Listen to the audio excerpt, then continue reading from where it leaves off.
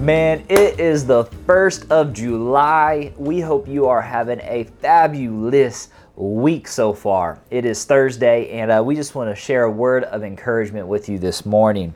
And I don't know if you track the news or not, right? In the news a lot, if you're Fox News, CNN News, MSNBC News, NPR, wherever you're at on the news spectrum, or maybe you just kind of discontinued the news, there's a lot of this talk about cyber attacks. Like, where do cyber attacks come? The invasion of these criminals from overseas and getting into the banks, getting into the government. And you hear all this stuff going on and on and on. And it's almost like you scratch your head and you're like, okay, another cyber attack.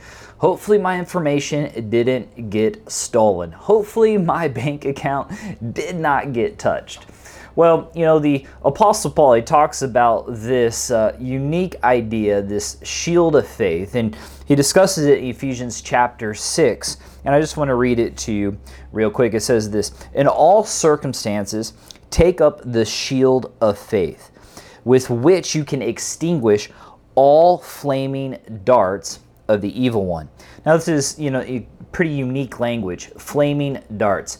Back when this was written, the Romans, whenever they would conquer land or go into battle, the enemy would have tipped darts that would be able to catch on fire, some kind of substance, oil-based or something, that they would ignite, and then they would shoot them and launch them. And then as the arrows would become these flaming darts coming towards a Roman soldier, they would raise up their shield, and oftentimes their shield were covered in leather.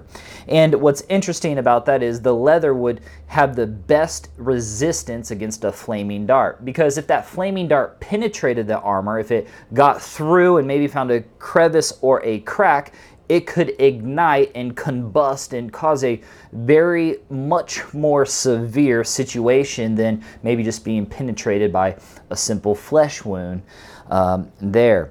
But it's interesting when we talk about these, cyber attacks, these flaming darts, these different pieces of things that could bring us harm. The Apostle Paul is bringing this awareness that in all circumstances we need to have the shield of faith.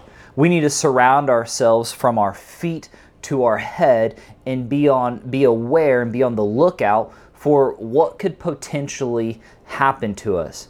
And he brings this clarity to what could actually happen within us. A lot of times the demise of someone starts internally. You hear an outburst from a boss, or you hear people with attitude issues, or you hear someone just went crazy in their mind and went off the rails and they started just screaming and going belligerent, and whatever happens, it can happen internally first.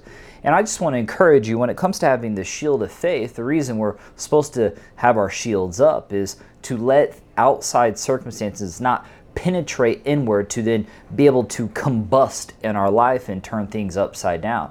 Because it's interesting, when we have cyber attacks and different things, I can't think of something more crippling than if something got into the banking system, if something got into the government, whatever the case might be. It can do a lot more harm when it penetrates our shields and gets inside of ourselves. So I want to encourage you, no matter where you're at, no matter what you are going through, make sure you're keeping your shield up so nothing can get inside and combust in your life. You have a fabulous day. Kick off July right. And again, 4th of July. See you Sunday. It's going to be a great time. Remember, one more thing. Keep the faith.